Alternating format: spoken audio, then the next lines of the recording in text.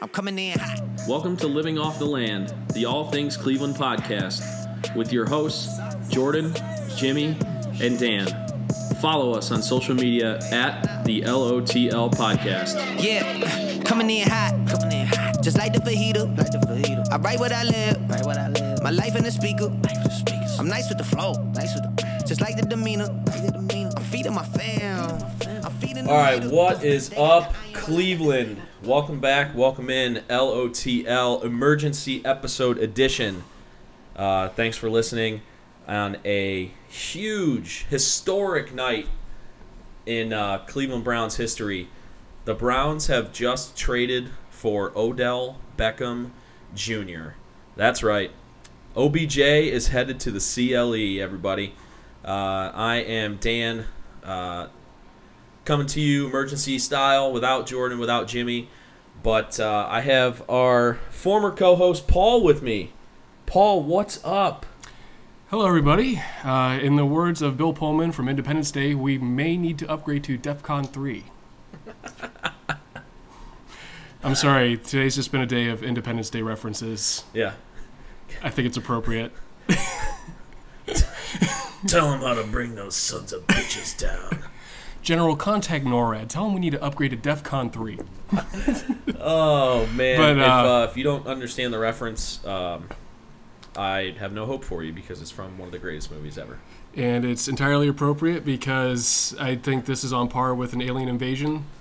That's right. Know, it's just, this is shocking. This is a trade that they always say that, where there's smoke, there's fire, but you just never know exactly where. And John Dorsey plays everything so close to the vest. So all these rumors are swirling around.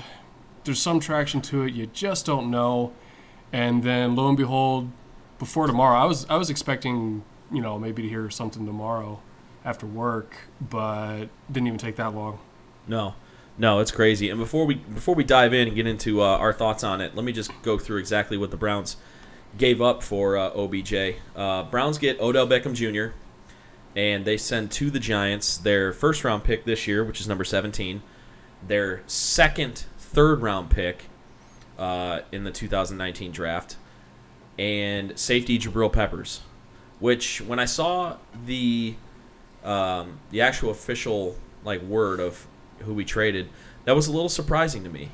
We had heard these rumors for the last couple weeks. They got real hot last week with everybody on Twitter saying, "Oh, the Browns are up to something huge," and nobody would say what it was, but people can infer from wink, wink, and social media stuff that it was something big. And Odell Beckham Jr. was the player that made the most sense as far as a trade. But the player that I was hearing to be included in the deal was Emmanuel Ogbah.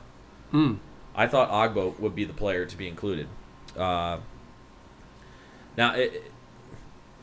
that was before the Browns traded Kevin Zeitler for Olivier Vernon, because that, to me, that wouldn't really make sense from a Giants perspective to trade the Browns their best pass rusher and get back in a separate trade just like a marginal pass rusher who hasn't really proved anything yet. Right. So I was kind of thrown for a loop there. Wasn't sure exactly what was going on, but it was crazy. My brother was over. We were just watching TV, and then I looked down, and my Bleacher Report app fired up on my phone, and it said Odell Beckham to the Browns, official. And I was like, no, you've got to be kidding me. I freaked out. I mean, Paul can attest. I almost jumped off the couch. I mean, in hearing the rumors, and once I started hearing more and more about the possibility of trading Kevin Zeitler, I honestly thought that was going to be the trade for Odell Beckham. Because Zeitler is, now granted, albeit very highly paid, the highest paid guard in the NFL, I think. Oh, okay. Now Dan's showing me some more potential exciting news. We're not going to comment on that. Yeah, we're not going to talk about that. But I thought that would be the move to go, because whichever route the Giants go, they have a star running back. They got to make some kind of move at quarterback for the future. So the way you invest in that is solidifying your offensive line. I thought that would have been the move. So seeing Zeitler traded to the Giants, thought that after that was going to be, and the Browns got Odell Beckham, in which case they didn't. Right. So to see this trade take place entirely separate from that was surprising, because with trading Zeitler, easily one of the most valuable assets that the Browns had as far as trade. He wasn't someone that John Dorsey signed, and he drafted Austin Corbett. So for Dorsey, that's an asset that he's willing to move. Right. Figured, well, that would just make sense. You trade offensive talent like that, and the Browns get a receiver and probably have to trade another draft pick. So just the fact that those two trades took place completely apart from each other was really surprising. Yeah, I thought it was interesting because last week, like I mentioned a couple minutes ago, I saw all. I don't know how much you're on Twitter anymore, Paul, but but I saw it all last week. People were just dropping these like hints, like and I'm talking not just local sports media types. I'm talking like national. We're talking like, hey, the Browns are working on something huge. Nobody would divulge like what it was, or like even a glimpse of what it could be. Right. But something huge. I think that the Browns were working on trying to make this one giant deal, one giant trade, where the Browns would get Vernon and Beckham, and the Browns would send back a combination of Zeitler, Peppers, maybe somebody else, and a collection of picks. Mm-hmm. I think it's just my opinion, and I'm not going off of anything. I think originally the Giants got cold feet on trading Beckham, and they're like, hey, to the Browns, hey, show us some good faith.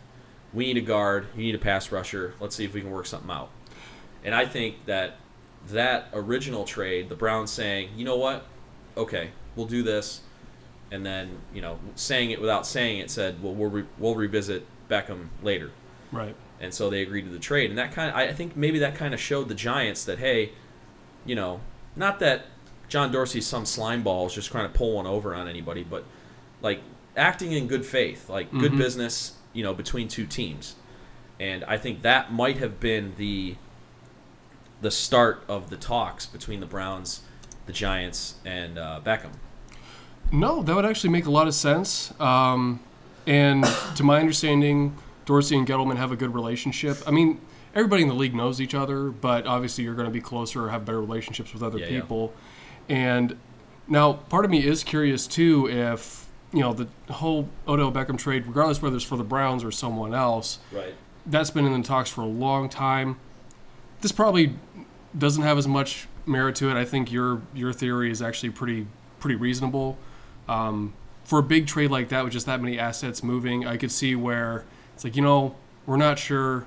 Tell you what, how about we complete part of this and then we'll go from there.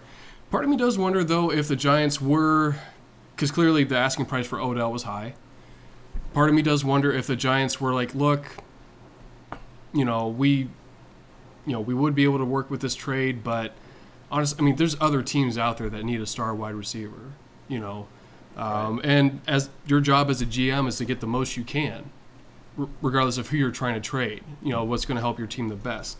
I don't know if that was the case with Gettleman and that he was trying to maybe shop around just a little bit more, see if there's any other additional offers for Odell for maybe a higher first-round pick, maybe for a different asset. Yeah. Probably not. I'm curious, though. But regardless, the way it shaped up, I think your theory of a mega trade just kind of having to be broken down into manageable pieces, as you said, signs of good faith. Right. I think that holds water. And, I mean, hey, at the end of the day, regardless what happened, it happened. Yeah. So, we can get in. Obviously, we've started, but we can kind of get into, like, our overall thoughts about the trade. But, I kind of said my first initial reaction was to jump up off the couch. Like, what was yours? What was your when you heard me say the Browns just traded for OBJ? Like what did I forget? I don't even remember what you said. Like I was so like I probably said something once like PG version. Oh crap! Yeah. Oh crap! Independence Day. Yep. Another one. But no. Now I will say, since there was so much so many rumors going around, or this rumor in particular going around, Yeah. that there was always in the back of your mind that slight possibility. Now, once the Browns traded Zeitler, I think for a lot of people they figured, well, that trade's done. There's nothing else you're going to be able to trade with the Giants apart from an arm and a leg to get Odell Beckham. Right. So the fact that there was this rumor just swimming around for so long, it did take away a little bit of the shock value, but that's not to say that it's still not a amazing trade and that it still just isn't surprising. Because I think for a lot of people, they thought it was done. Driving home, people were talking about the Odell thing like, hey, I don't know, maybe it could still happen, you know. But it was really on the back burner for a lot of people, I think, because, okay, well, the Browns traded for Vernon, and then the Browns got Richardson. It's like, okay, Dorsey's he's making solid moves, you know, nothing that's going to blow anyone's mind. Nothing earth-shattering. Right. And so, you know, with the, the legal tampering period started earlier, but then tomorrow's like the official. Tomorrow's when guys can actually put pen to paper. Right. So the thought was like, well, and there's already been a lot of talks about who's signing with who, people moving like C.J. Mosley and Weddle and Collins and things like that. So I think for the most part, people are like, all right, I mean, if the Browns were going to get Odell, they would have gotten him. Right. So it's a trade like that, for the most part, you see it with a lot of teams. There's usually that one signing or that one trade, especially if they're a really bad team. Right. They get that one free agent for a big contract, or they make that one big trade for that one player. So for the Browns to have this type of deal, which is a blockbuster deal, this is huge, on top of the previous two moves that John Dorsey made. Right. That's ridiculous. And I'll just say, and we'll talk about it later because we're kind of in an Odell Beckham mode right now. But the Browns are in serious discussions to sign Earl Thomas, who Pro Bowl safety. Now he is coming off of a pretty big injury. Right. I don't remember what he had. It was something. It wasn't a knee. I don't think it was an Achilles. I don't remember. No, but that's anyway, a good question. They're working on that, and he would essentially replace Jabril Peppers. So you'd swap out Peppers for who you traded to the Giants for Beckham, plus the picks for Earl Thomas, which, I mean, you know, like I said, we'll talk about that towards the end of the episode, but that's just insane. Right. Oh, just real quick, it was a leg fracture. Oh, so he broke his leg. Okay. For Thomas, yeah. Okay. And then he proceeded to flip off Seattle as he got carted off. I remember. I remember that. Yeah, because he was him and the Seahawks. He was trying to get a new contract from the Seahawks. Mm-hmm. And you know they played hardball with him, and he eventually just decided to play out the contract and got hurt. Yep. So he was not happy with the team. No. Yeah, this is wow. Crazy. It feels surreal, and it's like, you know, it's like if we do sign Earl Thomas, it's almost to the point now where, do you remember when the Eagles got Michael Vick, and they had that one off season where they just signed Michael everybody. Vick. They got Nnamdi Asomugha. Yep. Was it Javon Kearse that they brought in? I don't remember. I'm trying to remember if he was. I don't already remember on. all the players, but yeah, they went nuts, and you know they didn't end up winning the Super Bowl or going deep in the playoffs or anything. But right, you know what? I mean, when was the first time that the Browns could boast a move like this and boast swing, like, for lack of a better term, I'm not going to use a derogatory body part, but swing their stick around, yeah, in like, serious like, manner. This is like, you're gonna have to come through us now. Like, this is like, it's not and it's not just the AFC North. Like, the Browns, and this sounds really ridiculous for me to say, but I truly believe it. The Browns are trying to win the Super Bowl this year. Well, I mean, it's clear that just in seeing how John Dorsey works, seeing the type of culture that's been built through some of the coaches that were there through people like Freddie Kitchens. Yeah. These are guys that, to them, success is success. Right. There's no grades of it for them. For because quite frankly, Excuse me, for sorry. us as Cleveland fans and just as a city for football, Yeah. since the 2007 season, 7-8-1, Right. or when they went 7-9 in 2014 or 13, 14. Yeah. that for was, us, Yeah, that was the Hoyer year. right. That for us was like, okay, it's a step in the right direction. Right. You know that this past season, after hitting the halfway point at 2-5-1, Right. Dorsey could not be happy. Yeah. He worked like heck to put together the roster that he had and drafted the people that he drafted. Yeah. And there's no doubt in my mind he believed, like, I'm putting together a team to go into the playoffs this year. I'm not just trying to make the team better. I'm trying to contend. That's Right. my job. That's the Right. point. And you hear it all the time when people tried to thank him before the Browns even took a snap last year. He's like, thank me when we win. Right. And after this season, he's like, well, what have we done? We won 7 Right. games last year. And I think when because obviously they're gonna have a press conference for Beckham. Oh, yeah. And Dorsey will probably be there, and I think he's going to have the same tone. Mm-hmm. The fans are freaking out, deservedly so, and we're fans. Fan is short for fanatic. Mm-hmm. But Dorsey, I think, is very right and is very methodical in his approach when he comes out in press conferences and says, we haven't done anything yet. Mm-hmm. Freddie Kitchens is like that too. Yep. Freddie Kitchens is taught. He's saying the right things and saying, we want to win a Super Bowl here. But at the same time, he said when he's walking around Cleveland and everybody's going nuts and thanking him. He said, thank me for what? We went 7-8-1. That's not good. Mm-hmm. And the problem the Browns had in the past, granted, tell me one Browns coach that didn't want to win a Super Bowl. Right, they all did. Tell me any coach Hugh anywhere. Jackson, the worst coach in NFL history, came in saying, I want to give the dog pound a fist bump, and we're striving for greatness, and Right. we're chasing greatness, and we're going to rule the North, and all this nonsense. But the problem was, and it's shown ever since the Browns came back, with the exception of just really brief glimpses here and there of what could be, the Browns have never had a clear vision when it came to their front office and to their coaching staff. Right. Everyone wants to win a Super Bowl. That's the goal. That's Right. as Herm Edwards would say, you play to win the game. Oh, yeah. That's everyone's goal.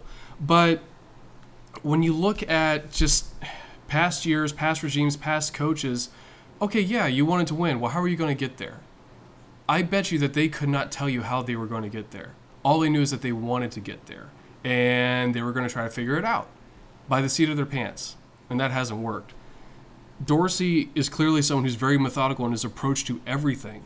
When it comes to scouting, when it comes to signing free agents, when it comes to trades. The Zeitler-Vernon trade was brilliant. Yep. And it's just... And the same with this, too. I know that, yeah, this is someone he clearly wanted. He wanted Odell Beckham, and he's got to be happy that he got it. But at the same time, like you said, his approach to it is honestly going to probably be the same, because how many times do teams get that guy and they think this is it, this is going to push us over the edge? Yep. Whether it's signing that backup quarterback to some big fat contract, it's like, hey, freak out when we won. Right. That's what we're trying to do. Yeah.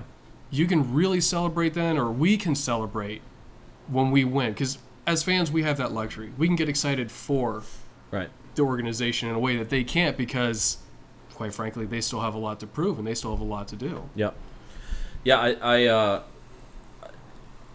you talked about the methodical approach of John Dorsey, and just going through a timeline here, Dorsey was hired. The number one thing that he started immediately thinking about, even before he got the Browns job, he was thinking of the quarterback. Mm-hmm. And Baker Mayfield was his guy. And, lucky enough for him, he was gifted the number one pick, so he could take whoever he wanted. Right. If he wanted Baker Mayfield and he had the Browns didn't have the number one pick, he could always trade up and whatever, but he didn't have to do that. So he got Baker Mayfield. That starts everything. Mm-hmm. Players want to come play for, especially talent on the offensive side of the ball, want to come play for a team that has a franchise quarterback in place. Yep. So that started if the Browns don't draft Baker Mayfield, I don't think Odell Beckham Jr. is here. No, a lot of things don't happen. And part of that being that, and it's so funny, hindsight's always 20/20, but ever since the Browns took Tim Couch with the first overall pick when they first came back, Yeah. quarterback while everyone said Cleveland needed one, quarterback was never their priority. Yeah. Any quarterback that they drafted, 3 times they drafted a quarterback with the 22nd pick, I think. I think all 3 times it was a 22nd pick. Yeah. Brady Quinn. Brandon Weeden, and Johnny Manziel. Yeah. Now, none of them were drafted with the intent of, this is our guy. Yep. They were drafted either on the whim of the owner, or they were drafted by, hey, you've got to make a splash, poor judgment, whatever you want to call it. Right. But you could tell there was never a plan in place. And with this, it's the number 1 pick. Yeah. John Dorsey has a very good track record with players that he drafts, that he signs. So when he's taking Baker Mayfield with the number 1 pick, like you said, that's his guy. That's who he wanted. Yeah. And that's who he's going to use to build the team and build the team around. As opposed to someone like, hey, Brady Quinn's dropping. Yep. Let's get nuts and trade next year's first-round pick to get him. Or Johnny Manziel. Right. He's dropping. Well, you got to make a splash. Okay, well, let's go get Johnny Manziel. Yep. Which, by the way, just real quick, do you think that this trade rivals the sensation when the Browns drafted Johnny Manziel? Now, I mean, disregarding hindsight, but I mean the feel. So what Paul's talking about, for those who don't know, when the Browns traded up and took Johnny Manziel, I started running around the house screaming and was freaking out. This is not my proudest moment, looking back in hindsight. But it's none of our proudest moments. but I thought the Browns had found their quarterback. I thought that was the guy. I didn't know he was a drug addict and alcoholic and all that stuff, and that was going to derail his career a year after it starts. I was excited too. So I'm just curious how people are reacting. I think it's a little more tempered now than that because I have the scar tissue in me from that. We're learning slowly but surely. So I wasn't running around our apartment and screaming and freaking out and all that That's stuff. True. I was on the couch. I kept saying, "Oh my God, I can't believe this happened." When I was texting like 40 different people. Yeah. And I'm pretty sure I've sent out 100 tweets tonight, but it's more of like a controlled excitement. But this is the closest that I've ever felt the Browns to be an actual contender. Like in 2007, it was a magical ride, 10-6. We didn't even make the playoffs. No. And Derek Anderson was good, but there was always that feeling like, okay, is this gonna last? Like, was this a fluke? Like, I don't feel that way about Baker. I don't feel that way about John Dorsey. I don't feel that way, and Freddie Kitchens has never been a head coach at any level, but I don't even feel that way about Freddie Kitchens. No, and again, a lot of that just comes. I don't think enough can be said just about a person's temperament and their demeanor. And when you look at someone like Freddie Kitchens, if I had to make a likening to him, it would be a slow cooker. In that he's been in the league for a long time, and he's garnered nothing but respect from his peers. Right. But he's never been that flashy name or a flashy signing. But everywhere he went, he made an impact of some kind. He did. It just wasn't the sense of, oh, Freddie Kitchens is going to be the next head coach. Right. Until this past year, when he started making calls, started throwing in formations that people hadn't used in years. Yeah, we were running the wishbone. Right. And people thought he was joking. He's like, no, I'm serious. Yeah. And then when he's like, against, oh shoot, it's on the tip of my tongue. Oh, against the Panthers, like, yeah, we're going to go deep. Yeah. And they did. Yeah, right. On the first play. But just, building up to that moment, whereas with other situations, and it's funny that you mentioned like the 07 leading into 08 Browns, because that's actually the first team that came to my mind with this, just with what we're going through now. Because when you look at what's happened with, well, you look at 2007. Let's go back to 2007. Mm-hmm. The Browns go 10-6. Like you say, they don't make the playoffs. Right. It started with a quarterback change at the beginning of the year after they got thrashed by Pittsburgh. Charlie Frye gets shipped to Seattle, and Derek Anderson gets promoted to the starter, and they win in a shootout against Cincinnati. And, you go through the ups and the downs, but you finish the season 10-6, and you're thinking, we've done it. Right. We've finally done it. We've gotten to a point where, yeah, we're going to be good. We're going to contend. You've got Braylon Edwards. You've got Kellen Winslow. Jamal Lewis was coming off a solid year. Derek Anderson albeit Pro Bowl alternate. He did make the Pro Bowl. True. So leading into the next season, and you watch the moves that Phil Savage made. Now, he did make the trade for Quinn in the 2007 draft, so that happened before 08. Yep. But then, in 08, he went ahead and made trades for Corey Williams with their second-round pick and with Shawn Rogers with their third-round pick. So he was trying to take advantage of the moment. He was trying to make moves quickly to ensure that the Browns were going to, in fact, be back into winning ways, and hopefully this time around going to the playoffs. Now, hindsight's always 20/20. The trades didn't pan out. Yep. You're not drafting till the 4th round. You get nothing in the draft. Brady Quinn doesn't pan out. Derek Anderson, his play declines. And that's the difference between someone like Anderson and Mayfield. With Mayfield, you could actually see progression. Yep. And even within games, with games like Houston or against Baltimore, you could see where, he made mistakes. He made rookie mistakes. He made poor decisions. But he also would progress and adapt. And you saw him change. You saw him grow as the season went. So then you come to this past season where the Browns go 7-8-1, which for us was a huge step from, anything's a huge step from 0-16.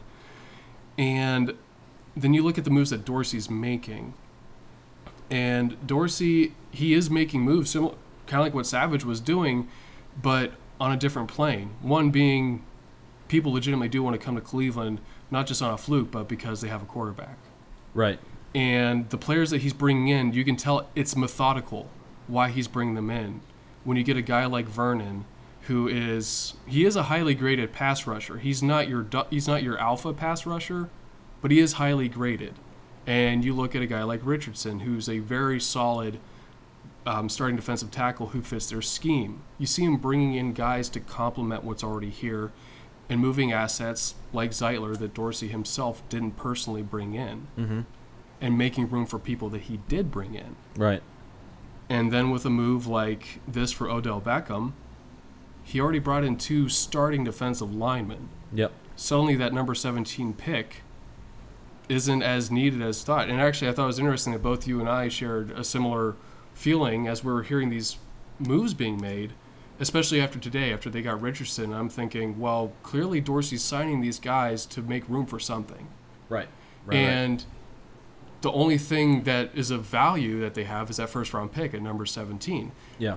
With 2 starting defensive linemen that you just brought in at defensive end, defensive tackle, and with you clearly having a plan to move Corbett into guard, the front 7 isn't your priority on defense, and your front 5 and offense isn't a priority either. Yeah.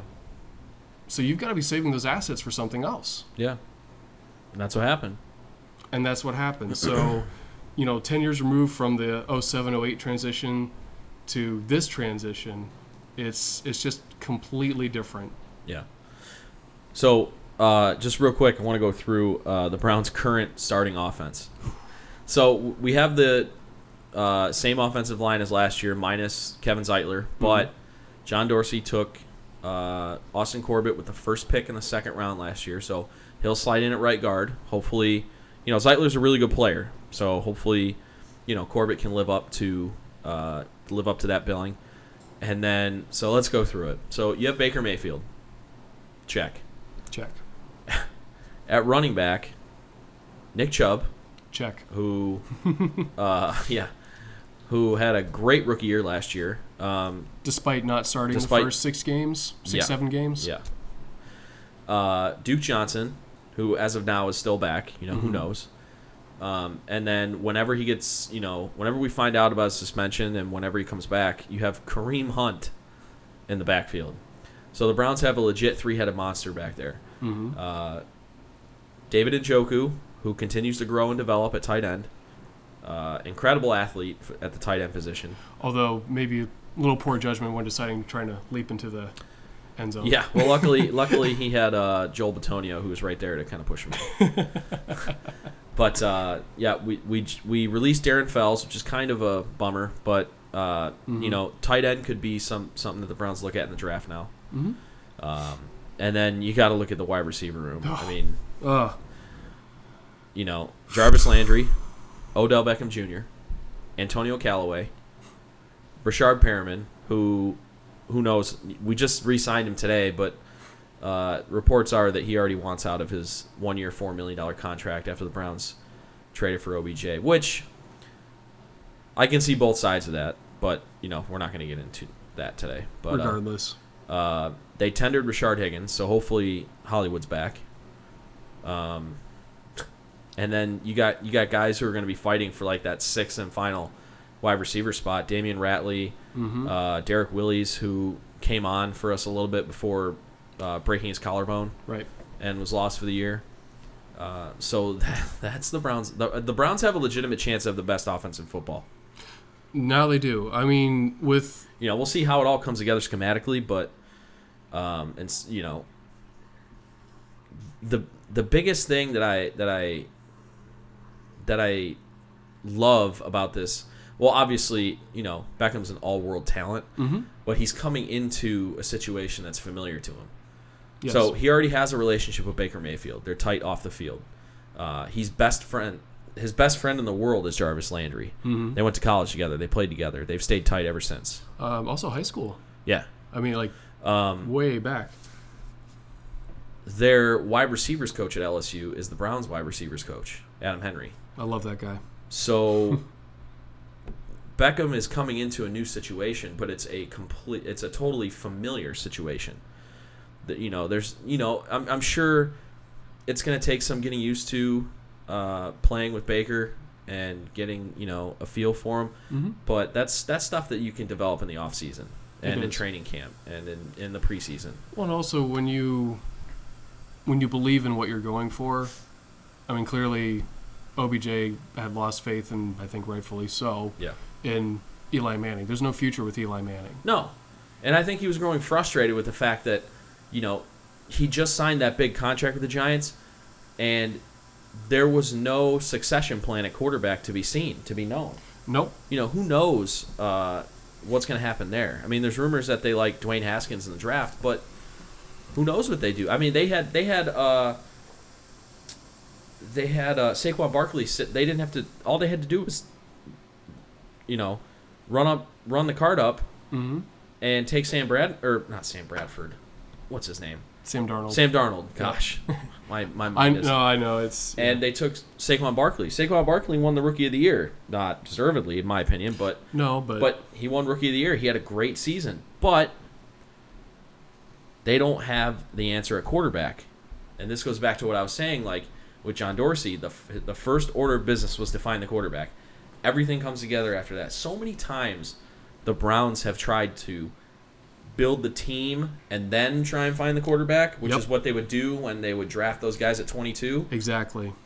But you have to draft the quarterback first, get him on his rookie deal, and build around the quarterback. Yep. So, and rightfully so, the Browns are going for it right now because for the next 3 years, they have Baker Mayfield on a rookie contract.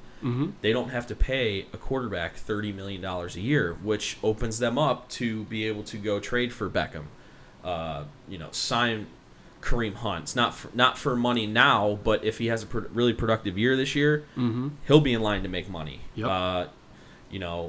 Sign Sheldon Richardson to a 3-year, $36 million contract. There's reports that they're trying to sign Earl Thomas to a 3-year contract, which I'm sure will be worth at least $10 million a year. I would say so, yeah. Yeah. So you have Jarvis Landry, who's on a 5-year, $70 million contract. Like having a franchise quarterback on a rookie deal allows you to do all these things. And the time to strike is now because, yes, you can still be competitive with a quarterback on a huge contract, but it becomes a lot more difficult to do. It really does. And how many quarterbacks do we see that get locked down on massive contracts because quarterback is such a rare commodity, even a serviceable quarterback, that you see quarterbacks get... How many quarterbacks do you see that get paid more than Tom Brady, the winningest quarterback in the league? Right. Because teams desperately try to cling to what they have. Yeah, and the Tom Brady Patriots is a special case because Brady takes pay cuts every year. Right, and that's the thing though. It's just that. But that's part of his genius. Exactly, and that's the thing. Other I'm not saying every team should be like the Patriots, but I'm just saying that you see other situations where you get like a Matt Stafford who signs a huge contract. Yeah. And apart from guys, say, like an Aaron Rodgers, who I think is worth a large contract, you get these teams that sign these quarterbacks. I mean, shoot, freaking Nick Foles is getting an $80 million contract for Jacksonville. Yeah. Because, like 4 years, $84 million. right now, $50 million guaranteed. Right. So right now, I mean, the going price for a quarterback, like even just a starting quarterback in the league, is about $20 million a year. Right. That's why finding one in the draft and building around him while on his rookie deal is the way to go in the NFL right now. And it also changes every single move that you make, because when you, like you said, as opposed to building a team then trying to plug in a quarterback, as opposed to the other way around, which is the way it's supposed to be done, you build around a quarterback. Every move you make has that in mind. There was actually an interesting article I read about the Texans when they got Deshaun Watson, and talking about when they sign someone or they draft someone, there's an intent behind it, and more often than not, it actually ties back to how it helps Deshaun Watson. Mm-hmm. So when you look at a defensive player, let's say you look at a defensive lineman who's a pass rusher, like, well, that's a guy who's going to get me more sacks, right? Which is going to force the opposing team to punt more and get the ball into Deshaun's hands, right? Or if you look at a defensive back who has really good ball skills, this is a guy that's going to be able to either lock down a corner or get me a couple more turnovers, which is going to, again, get the ball in the hands of my quarterback that many more times a game. Yeah. So it's just a completely different approach, much more methodical, and quite frankly, I think will prove to be a lot more effective. Yeah. And just... So real quick, before we wind down, you had mentioned something about the current Super Bowl odds. Mm-hmm. What were the Steelers' Super Bowl odds? I believe the Steelers were originally, I think they're originally around 25. Yeah. They were in the 20s, I think, 20 to 1. Okay. Or like 20, 25 to 1 in terms of winning the Super Bowl. And what are the Browns? The Browns, as of now, in Vegas, I believe, are 14 to 1. You hear that, Cleveland?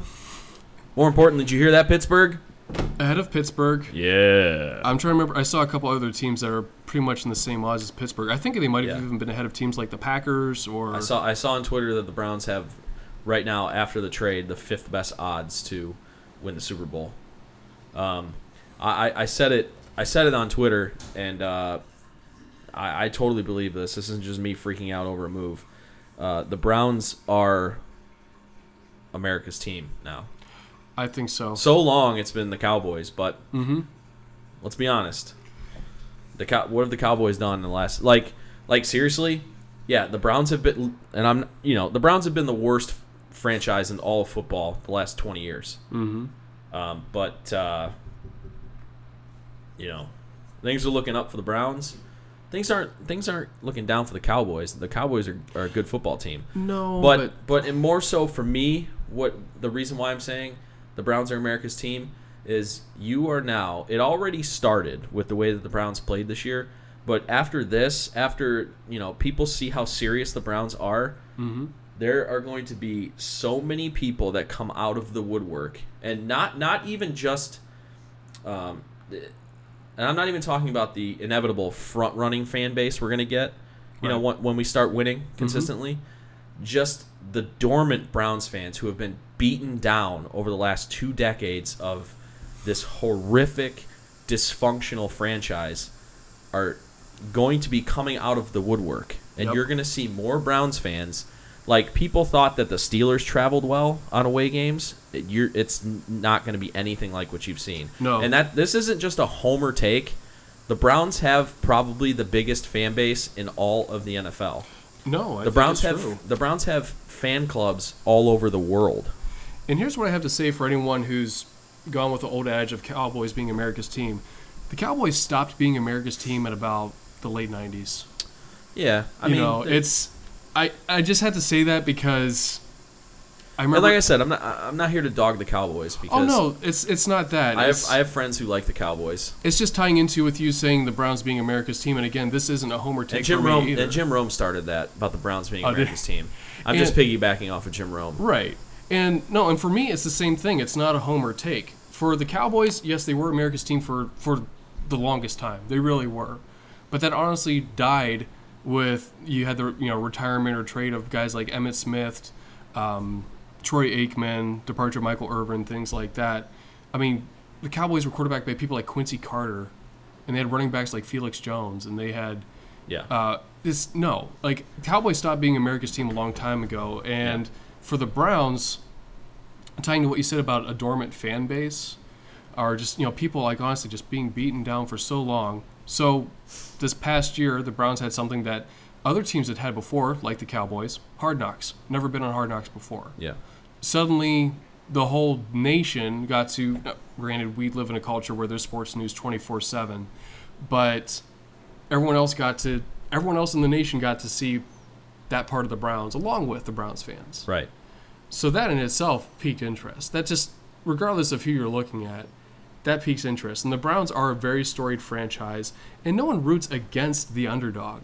The Browns have been underdogs ever since they came back, and there's been those brief little peaks that they reach, but nothing consistent. No one roots against them. They have no reason to root against them. They're not a threat. Right. I mean, even our biggest rival, Pittsburgh, like, they almost take pity on us. Right. Well, not anymore. But not anymore. But so to say that the Browns now, being America's team, there was just so much intrigue after things like Hard Knocks, John Dorsey coming here, drafting Baker Mayfield, the whole Hugh Jackson fiasco, the resurgence the second half of the year, all the moves that are happening.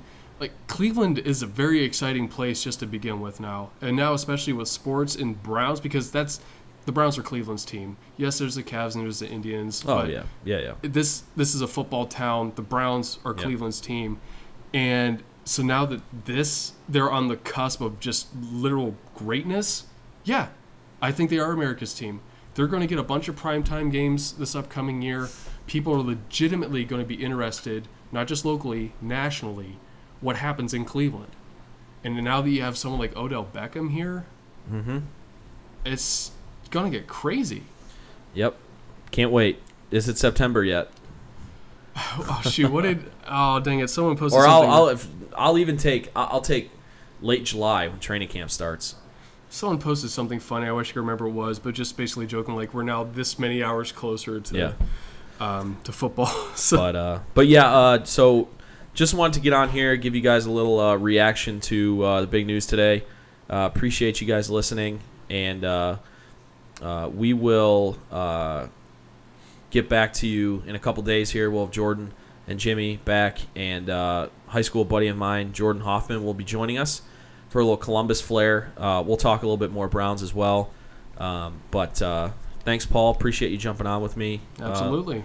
Little last-minute emergency episode talking about Browns. I know you're always up to talk Browns, so. Well, now I am. Yeah, right. So appreciate that. Thanks, everybody listening. SoundCloud and iTunes. Follow us at the LOTL Podcast on Twitter, Instagram, and Facebook. And check us out on our website, www.lotlpodcast.com. We'll be posting a new article from Steve talking about March Madness, previewing that coming up, and I'm sure he'll have an article in the works regarding the Browns and today's big moves. So, that's going to do it for us. So, for Paul, I'm Dan. You've been listening to Emergency Episode OBJ to the Browns edition of Living Off the Land, and we will catch you guys later this week. Thanks. Bye.